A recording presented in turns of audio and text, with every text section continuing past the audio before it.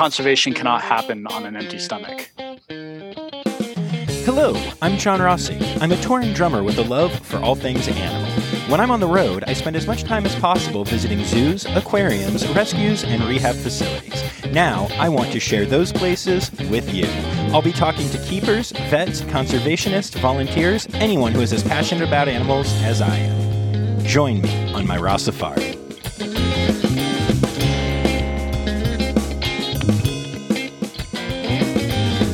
Hello and welcome back to the Rossafari podcast. I am so glad to have y'all with me today for an incredibly important conservation-themed episode. First, let's get to some important housekeeping stuff. You can find out all the information about me and the podcast at www.rossafari.com. Make sure you're following along on Instagram and Facebook at Rossafari. Of course, there's always the way to support the podcast, which is patreon.com/Rossafari, where you can become a monthly supporter. Rossafari.redbubble.com for some show merch. And, of course, don't forget to click subscribe on whatever podcast app you're using so you don't miss an episode. Also, if you're using Apple Podcasts, make sure you give me a 5-star rating. And if you could take a couple seconds and leave a quick review, it would help people find the show and also make my heart happy. Y'all, when I first heard of the Red Panda Network, I assumed that it was like Facebook for firefoxes. A place for red pandas to just connect, talk about the best kind of bamboo and stuff like that. Turns out that's not the case. All dumb jokes aside, I truly believe that Red Panda Network is one of the best conservation organizations out there, and I am really excited to be bringing you an episode focused entirely on them, in which I talk to Terrence Fleming, Development Manager at Red Panda Network. Now, obviously, we're going to be talking a lot about red pandas, and if you've ever listened to the podcast, you know that this is my favorite animal. That said, what we're really going to focus on today is conservation, and especially community-based conservation. Red Panda Network is not just amazing because they are trying to save my favorite animal. They are amazing because they are truly some of the leaders in the global conservation effort. And they're learning daily how helping people can help animals. We're going to talk all about that and so much more. And don't worry, you're definitely going to hear a lot of cool red panda stuff as well. So without further ado, I bring you my interview with Terrence Fleming from Red Panda Network.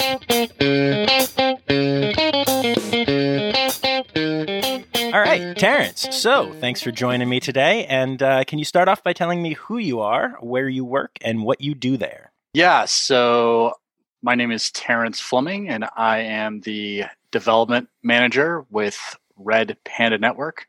So my role is fund development, marketing, and communications, and I'm part of the U.S. team. Awesome. And Red Panda Network has a U.S. team, but you're also heavily present in Nepal, where you're doing the conservation work, correct?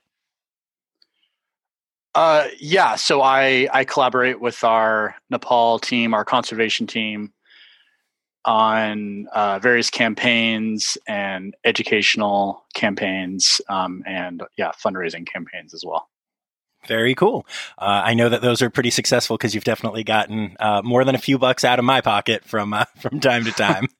Well, thank you so much for supporting us. We of course. Really appreciate it. So before we get into the details about what Red Panda Network does, something has stood out to me while doing this podcast, and I want to tell you about it and then also kind of ask for your take on it. Regardless, now, I am a huge Red Panda fan, and they come up on a lot of the episodes, but not all of them, not all of them. And even when we're not talking red pandas, when I ask zookeepers or other conservation professionals what organizations they want to shout out and what they believe are like really great examples of good conservation organizations, Red Panda Network gets mentioned so often that it's almost comical. because it almost seems like I'm telling people to do it because I love Red Pandas and Red Panda Network so much. So first, congrats on that. That's amazing. And second of all, how do you guys, how have you managed to become this just amazing example of what a conservation organization can be? Wow, that's so cool to hear. I guess I didn't know that. I mean, I know zoos work with a lot of fantastic organizations that, are committed to saving so many important and threatened species. But it's really great to hear that, we're liked by the zoo community because they are such a important part of our support pool. I mean, my guess is that one of the reasons why people want to support us, besides Red Pandas just being adorable and so likable, is our work, and we really try to emphasize this in our communications. Is we're very community based in our approach to conservation. So, obviously, saving red pandas is our mission, but we achieve that in the context of supporting local people and their livelihoods. Our country director in Nepal, Ang Puri Sherpa, he has a line that he says sometimes that I really like to share. I think it's really great. Is conservation cannot happen on an empty stomach, and that's just that sort of priority is what drives our work in Nepal. And our Forest Guardian program is obviously a good example of that. Our Sustainable Living Center, a number of programs are created to support local people, and I think zoos included and people who are part of the zoo community see that, and I think that really resonates with people because while these threatened species are such a priority, we also know that people who are experiencing poverty and just lack of opportunities for their livelihoods, they also need support, and if they're not being supported, then the odds of us being successful in saving these species is greatly reduced. So my assumption is that's part of why we're liked, is because that's how we save red pandas, is by working with local communities and helping them commit to conserving red pandas. Well, yeah, I think that's really important. We're definitely going to get into some of those programs. But also, I feel like you guys just do a really great job managing your money. I don't think anyone's getting super rich working at Red Panda Network. And, I know that I feel like every time that I give y'all money, you do a great job, not just using it, but showing, asking for money for a specific thing and then showing that it happened. And I love how transparent your organization is. I think that's amazing. Thank you. That's really great feedback, especially for me, who I as I mentioned, I do a lot of our communications, in collaboration with our field team. And that's one of our goals when it comes to our donor relations is to make sure that our donors and our members and our partners are seeing the impact they're making with their contributions, and by being transparent in how donations are being used to create better lives and to protect red pandas is definitely part of our objective. So that's really great feedback. Thank you. Absolutely. So tell me, on a personal level, why are you, Terrence, working for the Red Panda Network? Great question. So what's funny is, like a lot of people, when I first saw a red panda, I had no idea what it was. I think I was probably 17 or 18, and I was at the San Diego Zoo, and I saw a sign for the red panda exhibit, and walking over there, I looked over the enclosure wall and saw what I thought was a toddler in a costume, because this red panda just happened to be walking on its hind legs for whatever reason. I have no idea why. Honestly, I've never seen a red panda do that in person, except to get treats. Right. If the zookeeper's holding the treats up, the red panda will go on its hind legs sometimes. But yeah, it was really odd. I had never heard of a red panda, and I majored in biology with an emphasis on conservation in college, and I actually got the job as a part-time situation while working for the University of California in their Office of Advancement, which essentially is fundraising and outreach. But I mean, as I learned more and more about red pandas, I, like a lot of people, fell in love with them, and I just got really fortunate to be able to, take on new roles within the organization. Going from administrative duties to being able to use my nonprofit and fundraising background on the development team, and now development manager. And I mean, when it comes to, in college, I wrote my, senior dissertation on tigers, and I just remember being so upset about how few tigers there were and are. Although I think there's evidence that their numbers are growing. But anyway, and with red pandas, it's a similar situation where such a important and unique species to our global biodiversity is being threatened. And just the thought of losing red pandas or tigers or any of our favorite animals, just it really struck me to the core. And like any cause that's dear to someone, I just really wanted to do something to keep them around, and realizing that not only do I get to help do that, but I also get to enhance the lives of people that live among the red pandas. I really love my job, and I love that I get to do that. And it was a call to action, and I listened. So that's why I'm here. That's awesome. I love that. And you are also a hobbyist drummer, correct?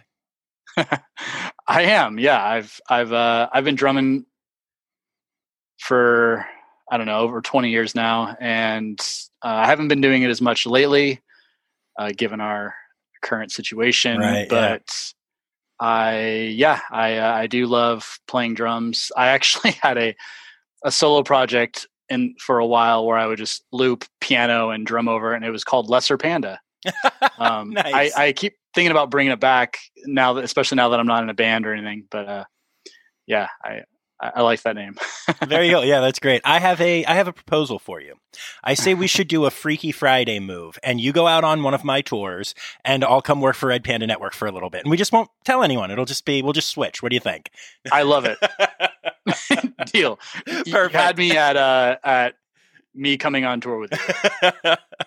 Yeah, drumming was always my dream and always my passion. But as I've gotten more and more into conservation, I keep looking for other opportunities to help, whether it's the podcast or whatever. So I think we should Freaky Friday it up for like a week. I love it. I love this plan. Amazing. All right, cool. So let's get a little more serious. I want you to tell me about Forest Guardians and really go into detail here. Let's explain the heart of this program, because it's amazing. Thank you. Yeah. So Forest Guardians are really the heart of our community-based work. The idea is to create an opportunity for local people to sort of take ownership of the local environment of the forests, to become invested in the forests. One of the approaches we use with this is, it's sort of a citizen scientist idea, and except they're paid. So they do research, they monitor red panda habitat and populations, and then there's also sort of a forest steward level to this too, where they also protect the forests. They do anti-poaching patrols. They remove traps and snares. They report any activity that, signs of poaching or poachers to enforcement agencies. They also, educate local communities. They work with them in finding alternative and sustainable ways to live their daily lives. They work within their own villages, so they're, this is essentially the definition of community-based work.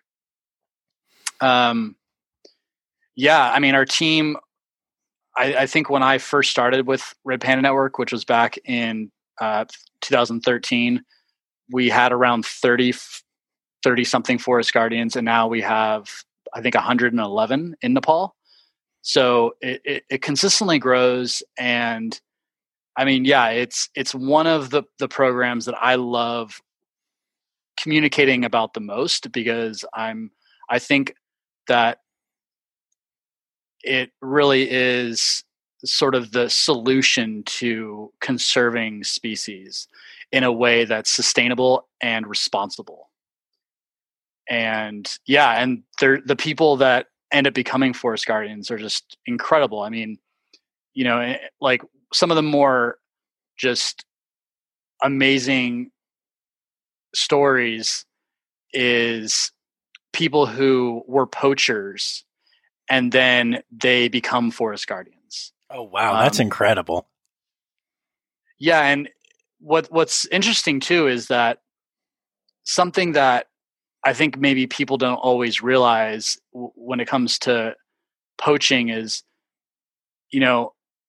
a lot of times that is due to poverty and due to lack of livelihood opportunities. What we've learned is these people who had done or were involved in poaching and then later became forest guardians is, they didn't want to poach. They didn't want to,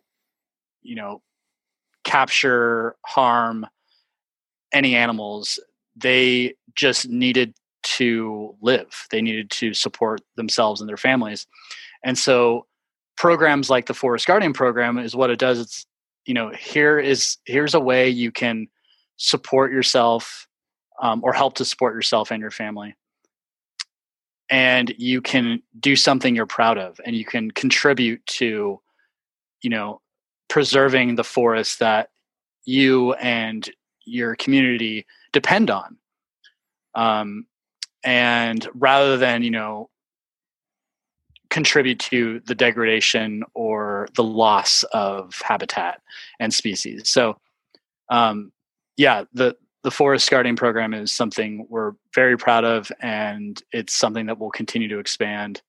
And there's a lot of other I don't know if you've seen Gujan Menon's The Firefox Guardian documentary yet, but it's superb, and it's about the first female forest guardian, Manuka, and she calls it a conservation love story. And actually, she was recently a guest on our live chat called the First Panda Forum, and that story is just incredible. And it actually, I know from writing about them, every forest guardian has a pretty remarkable story, and we try to convey those stories as much as we can.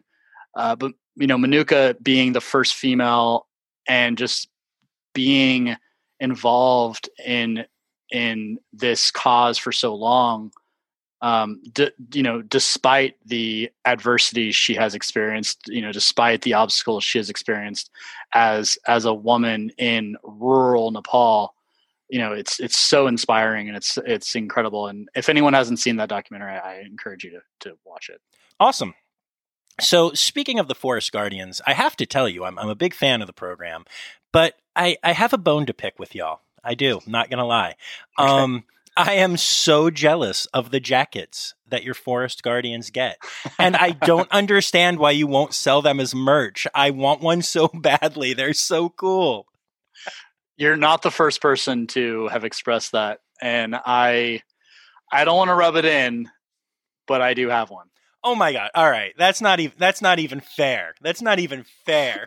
but actually, in my defense, it did take me a long time to get one. I recently got it. Okay. Wow. Last year, 7 years later. Wow. Okay. 2019. Yeah. Yeah. They, and a large, actually, I would say that the reason why we don't sell them on our website is because shipping things from Nepal is not easy to do. Oh, so those are actually made in Nepal, They are. Yeah. Well, now I get why you don't sell them, and I want one even more. Right. The more exclusive something is, the more. Maybe that's why we're doing that. Maybe that's why we're not offering them, because, I mean, I'm not going to lie. At least every 3 or 4 times that you guys post something about them, I go back to the website to see if I missed it yet. I'm obsessed with those jackets. So okay, I'll try to shake things up and see if we can. Yeah, because those are just amazing. Yeah, no, I love my Forest Guardian jacket. I wear it, especially now that it's the rainy season. I'm wearing it pretty often. So tell me about the recent stove initiative that you guys did, because I thought that was really cool and it felt really good to donate to that. It's part of our Sustainable Livelihoods mission. The Forest Guardian program is a part of that, and so we work with local communities to provide improved cooking stoves. So these are metal stoves that require significantly less firewood. They have chimneys, so they produce less or no indoor pollution. And our campaign right now is to, number one, provide every Forest Guardian and their family with one. And also to provide local community members, like people who own homestays. So if you don't know what a homestay is, at least in this context, is they're local people or families who provide accommodations for people who are on eco trips or are part of some sort of sustainable travel, which includes our eco trips that we do to Nepal. And our campaign is to provide these people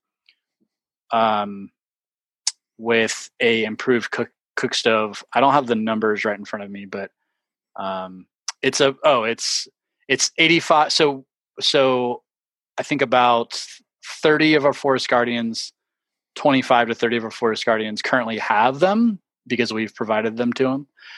And our goal is to provide the remaining 85 Forest Guardians, which we've started doing. And then there's also about 110 homestay owners and community members that we're also going to be providing new stoves to. So that's the objective. And this is also an initiative that I really feel passionate about. And it's because it kind of, the need expands beyond just a conservation goal. I didn't really know this until I started working with Red Panda Network, but 4 million people die every year from illnesses that are attributable to indoor air pollution caused by use of traditional cooking stoves. So, we're talking metal or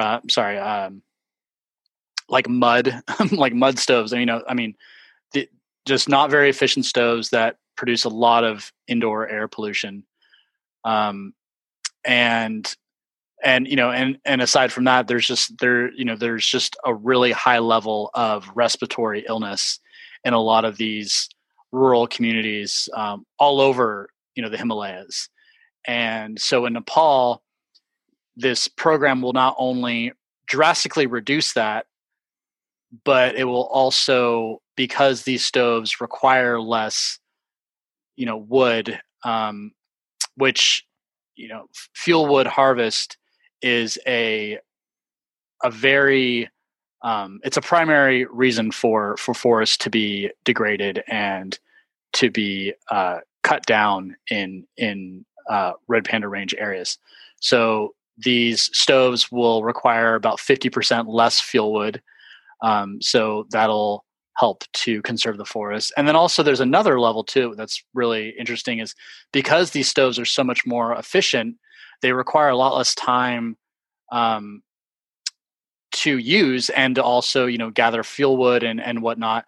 So people will just have more time, which living in these very remote rural areas, a lot of people's time is spent surviving. It's spent doing these daily things to gather resources they need, including firewood, which they won't have to do as much, which will give them more time to do other things that they want to do that help them live.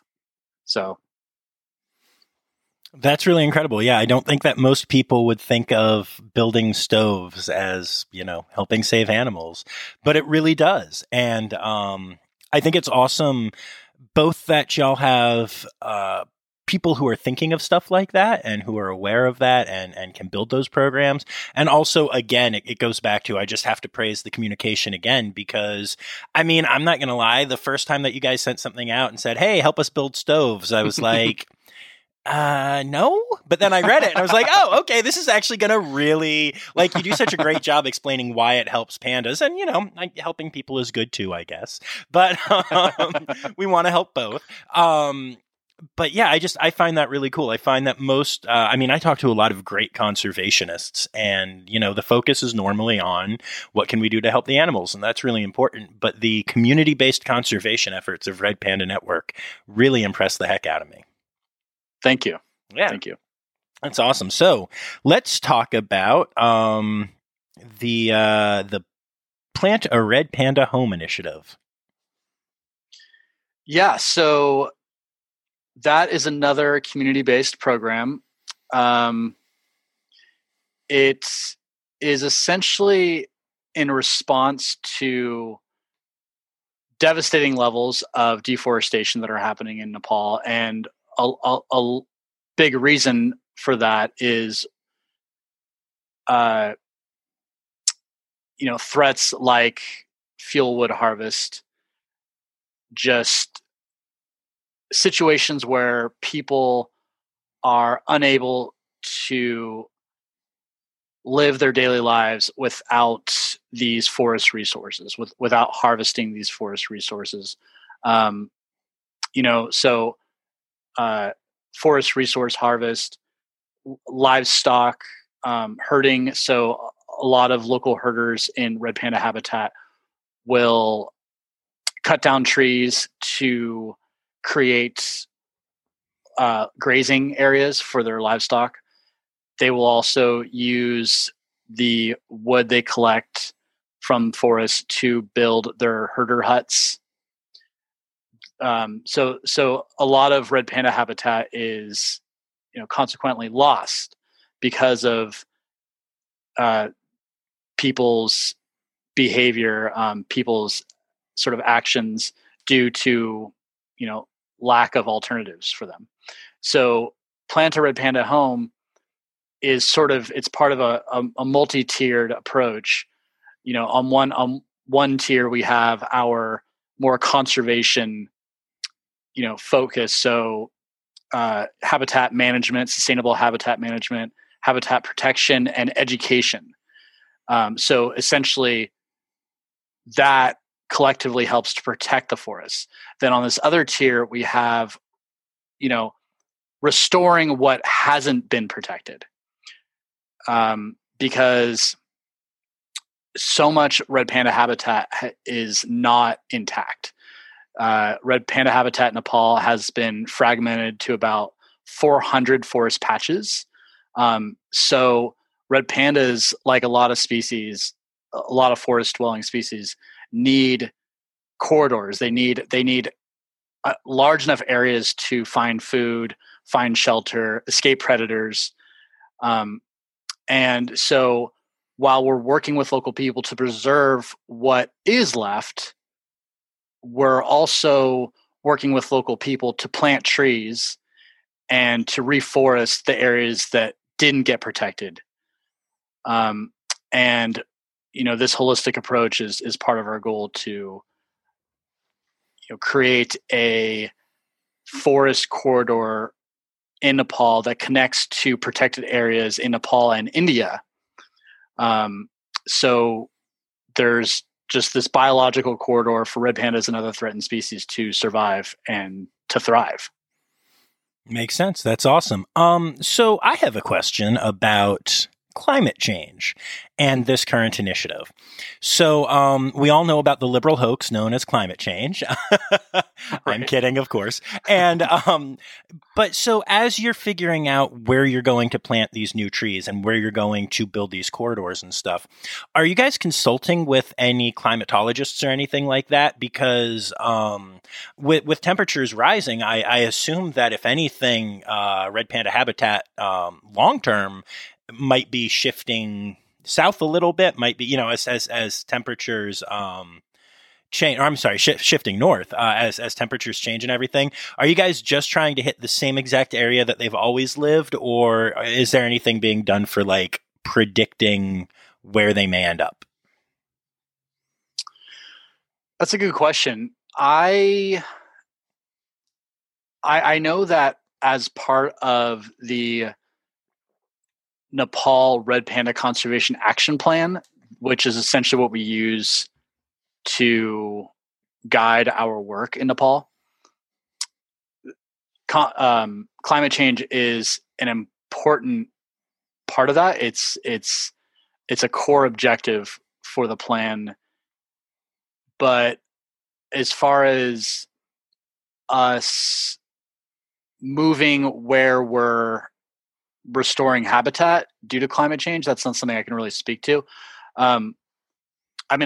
Obviously part of how this campaign in particular, and really all of our campaigns, specifically our habitat management or habitat protection programs, they are obviously either protecting trees or we're planting new trees, which obviously helps to, combat climate change. So climate change is obviously a priority for us. Red pandas are an arboreal species, so there's already this need to provide trees for their habitat. But obviously, when we plant trees or when we protect trees, we're also helping to, among many things, combat climate change. So, cool. Okay, great. Thanks. Awesome. So,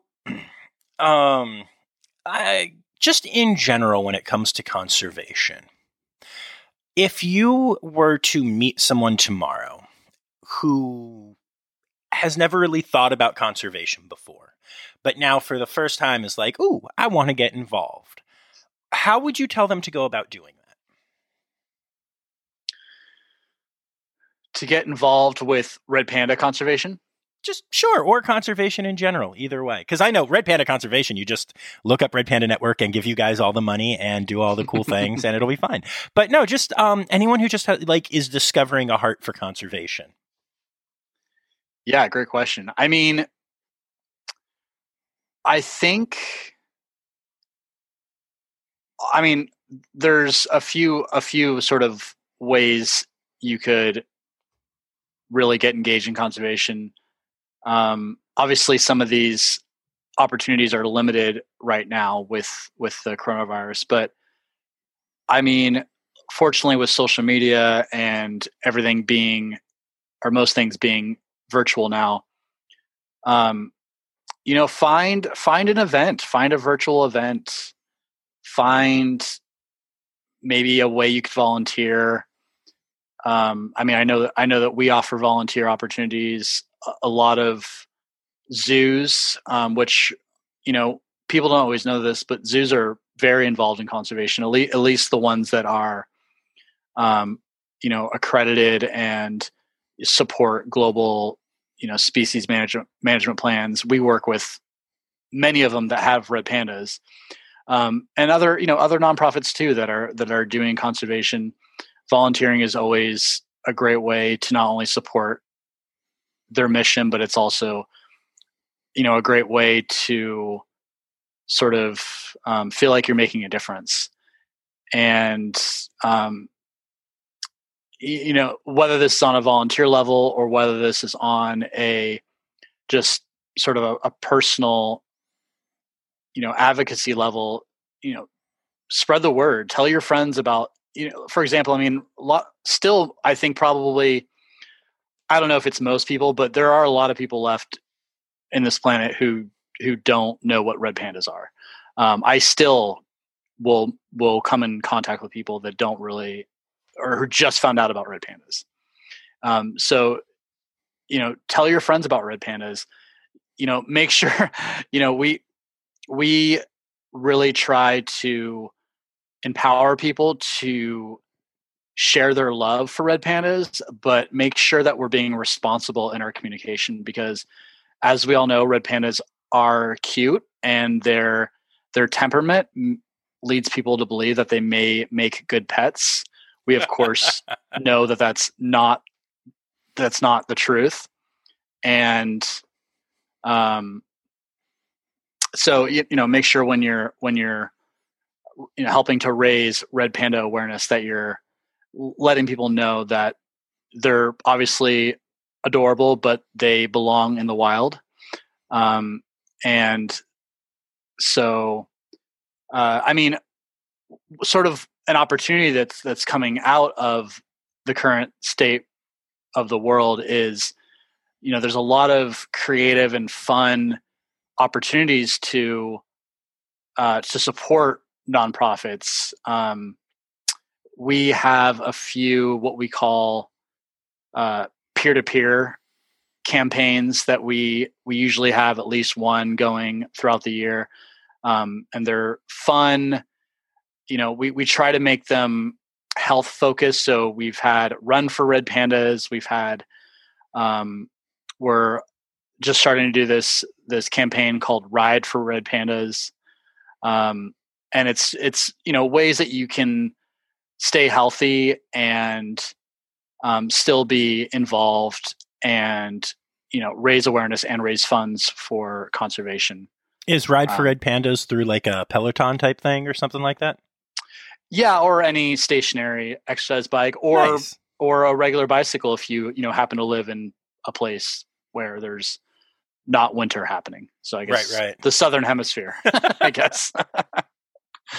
So yeah, I as much as the pandemic has made things challenging, I mean it also has made it pretty it's made things accessible for people on a level that I don't think it's ever been like. I mean, you can sign up for events, you can join webinars, you can do all from your home, and it's usually either free or cheaper than it would be to travel and or join in person. So I think there's a lot of, and I think any of these are great ways to get started if you've never really been involved in conservation. Excellent. Great advice there. So I have a question about recent science. So red pandas, often thought to be two subspecies, now thought to be two different species. First of all, I will tell you that I have spoken to some scientists who disagree pretty vehemently about that. It's kind of entertaining right now, but for the now, let's say that they are truly two species. What effect does that have on red panda conservation? Good question. So, yeah, I mean, I think the science community seems pretty split on this idea. I know that our board chair Angela Gladstone, who so we recently released an article called "Red Panda: Two Species or One," and I thought it was interesting that you guys were jumping in there. Actually, I was a little surprised when I saw that pop up.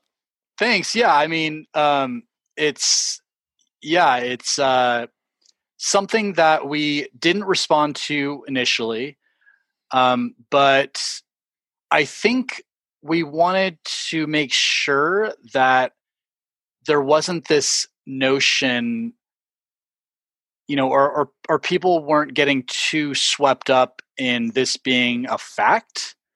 I think that we're all pretty confident that this is more of just a theory that's not been fully proven. And so this article, we really tried to be object. I mean, of course, we were trying to be objective, but we also were trying to bring up, the possibility of this not being true and that these are potentially just subspecies. But if it is true, then what it does is, well, first of all, so just the idea of them being two species, just red pandas getting that sort of global attention, could be beneficial in that, scientists are looking at this species and, they're getting sort of a priority in the scientific realm, as far as their status and everything, which could benefit the species, just kind of knowing where they're at as far as numbers and everything. If they are two species, that means that their numbers are essentially maybe not split 50-50, but each species is probably more endangered than they already are, because now there's two species. I mean, at most there's 10,000 red pandas in the wild, and there could be as few as 2,500. So if the Styani subspecies or species in China, if that makes up, say, 60% of them, then there's far less Styani, and there's obviously far less of the fulgens species or subspecies, which is the Himalayan species that we currently work to protect. So I think that if we ever reach a place where it's been determined that they are two species, then I think the conservation community is going to have to respond, because now we're not just dealing with one species that's at this level of endangered. Now there's two species that are probably critically endangered. So right, now that makes a lot of sense. So what effect does helping red pandas have on other species? I know that they're referred to as an umbrella species oftentimes. How does that work? Yeah, so umbrella species, you could also call them a landscape species. And really what that means is that, and it's sort of connected to the fact that they are a flagship species of the Eastern Himalayan ecoregion. It's a really important. It's actually a biodiversity hotspot, and they are a flagship species of that, which means they are a charismatic species that people become very mobilized to protect. So they're cute. They are a unique species. There's not really a lot of species like them, or any species like them, unless I guess there's two species of them, and then I guess they're like each other, right? But so, and with that sort of flagship status, they are also, they have a pretty decent size home range. And they're a tree dwelling species. So by preserving them, we're needing to preserve, the entire forest, because they need the forest to survive. So when we're preserving them, we're also, preserving not only the biotic, trees and the actual environment, but also the the species that live with the sympatric species that live with them. So, there's leopards, there's Himalayan black bears, depending on what part of the range, there's pangolins. There's a lot of threatened species that live in the same forests as red pandas. And red pandas are also an indicator species, which is really important as well. So an indicator species is something that if they are around, that's sort of, or if they're not around, that's sort of an indicator of the health of the ecosystem. So if there are, if we're finding that, like, for example, we had, when we were doing eco trips, we were consistently having trips where people would see between 5 and 12 red pandas during a one eco trip in the wild, which is incredible. And Amazing. Part of that is because our forest guardians have just become so, awesome at tracking them. But the other reason is because we're confident that their numbers are growing where we're working. So that, seeing those red pandas at such encouraging numbers indicates that the forests are healthy, that there's enough bamboo for them to eat. Bamboo is a temperamental plant, and if there are red pandas, or we could look at it this way, if there's bamboo, that's an indicator that it's a healthy forest. And if there's also red pandas, that's an indicator that the forest is functioning the way it needs to. So yeah, red pandas are an umbrella species. They're also an indicator and a flagship. So they're important on many, many levels. Very cool. Very cool. And you've talked about eco trips repeatedly, and I am so desperate to get on one at some point. Why don't you tell my listeners about what a red panda eco trip is like? It's phenomenal. It's really, really great.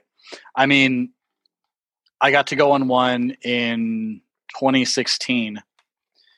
And yeah, I mean, it's interesting talking to people who've also been, so during the first Panda Forum call that I had with Gunjan, who got to see her first red panda that she had seen, ever. Like, she had never seen one in a zoo, and it happened to be in the wild, which that's just awesome. Seeing your first red panda in its natural habitat. I mean, that's just unforgettable. But, there's something really special about seeing a red panda in the wild. I mean, obviously it's really spectacular to see any animal in their native habitat, but to see a red panda, you earn it. I mean, you really earn it. Like, I mean, not only, do you have to fly to Nepal, which, depending on where you live, can be quite the trip, but then getting from Kathmandu to where the eco trips are located, which are obviously in the Himalayas, it's a few days to actually get to where you can see a red panda. And it can take a couple days to locate them. We've gotten a lot better at finding them, but it's not like you arrive there and you're taken in a Jeep and they're, someone's pointing, oh, there's a red panda. It's like you're hiking around for a while, and just like the most just spectacular forests. I mean, I didn't know that rhododendrons grew as trees until I started working with Red Panda Network and seeing photos. And then when I saw these rhododendron forests, it was just, it was just beautiful. But when you finally see a red panda, when you're looking up at it and it's, being adorable and, being curious, but also guarded, which is good. It's just this really special moment. And, everyone's whispering because, we follow this very strict protocol with our eco trips, essentially, create as little disturbance, don't stress out the animal, small groups, only go, certain times a year, so many times a year. And so everyone's whispering like, oh my gosh, there's a red panda. Oh my gosh. And people are crying. I mean, it's not uncommon for people to tear up. I admit I teared up. Well, what's funny is I had been working for the organization for a few years before I was able to go on a trip. So, it was a lot of sort of this buildup. And it usually is for most people because most people have known about red pandas for a while before they actually join an eco trip. But I strongly recommend it. I mean, it's there's nothing like it. I mean, there's nothing like, let's not forget, you're looking at the Himalayas also. You're standing on these like what they call foothills, but mind you, they're only called foothills because they're right up against the Himalayas. In the States, these foothills would be very, very large mountains. And these are the mountains that the red pandas live on. And they're right up, against Everest and Kanchenjunga and, all these huge peaks. And so it's really amazing. That is so cool. Yeah, it is my ultimate dream to do one of those. Well, that and, to get one of the jackets. So, well, I can tell you that if you do an eco trip, since you're already over there, we could probably hook you up with a jacket. All right. Good to know. Good to know. Okay, cool. So I guess I have two other questions for you. Number one is just tell me your favorite fact or interesting thing about red pandas. I love this question. I always ask it during our live chats too. I mean, I don't have one favorite. I have a lot, but I'll say that I love the huff quack. I mean, who doesn't love the huff quack? Yes. I mean, just the name huff quack is just perfect. I mean, it's a sound that they'll make. It's kind of like when they stand on their hind legs. Actually, it's something they'll do when they're upset about something. So it's not something I want to hear or see them do often, but in the right context, it's really cute and just really, I mean, it's such a, I don't know, it's symbolic of just how awesome this species really is. I mean, hey, y'all, it's time for Interrupting John, but then you probably knew that was coming. Alrighty, here's what a huff quack sounds like. Yep, they huff and they quack. Okay, back to the interview. They're kind of funny, like kind of entertaining, and just also really cute, and just they really have personalities. I mean, they're every red panda is different, and sort of seeing their little personalities and their mannerisms and everything is just really special. Yeah, 100%. I've gotten to hang out in person with a bunch of them now at different zoos. And yeah, every one of them's different. I've hung out with an old lady who's just kind of crotchety, and a young dude who was excited to play, and another dude who was, a little cautious, might take a berry and then walk away and look back a little confused, like, what are you doing? And they're all, completely different, and they're all wonderful. But I do love that about them. Yeah, and then my final question for you, and this one's going to be a little tricky maybe. I don't know how often you've gotten to be hands-on with animals in general, but there's a tradition on this podcast where I ask for what I call the Rossafari poop story. I don't have a personal experience, but I remember a couple of years ago, we posted a fun fact on social media, and it was about the red panda latrine sites that they have in the wild. Which, fun fact, is part of our strategy to locate red pandas in the wild. So we actually use their latrine sites. They're the usually old growth trees and old growth forests. So these trees that red pandas like to use for their communal latrine sites. So they're toilets in the wild, if you want to call them that. And one of the comments on the Facebook post was a zookeeper, and I can't remember if they were a he or she, but I just remember them saying that their red panda in the zoo didn't do that at all.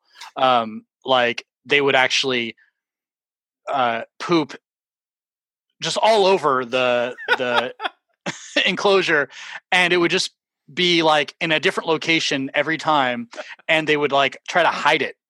And it was so funny, the contrast between what they do in the wild and what this red panda was doing. The zookeeper was just yeah, that does not happen at all with my red panda, at my zoo. That's amazing. And I just thought that was really funny. Very cool. Very cool. Well, thank you so much for agreeing to do this. Yeah, thank you for having me. This has been great.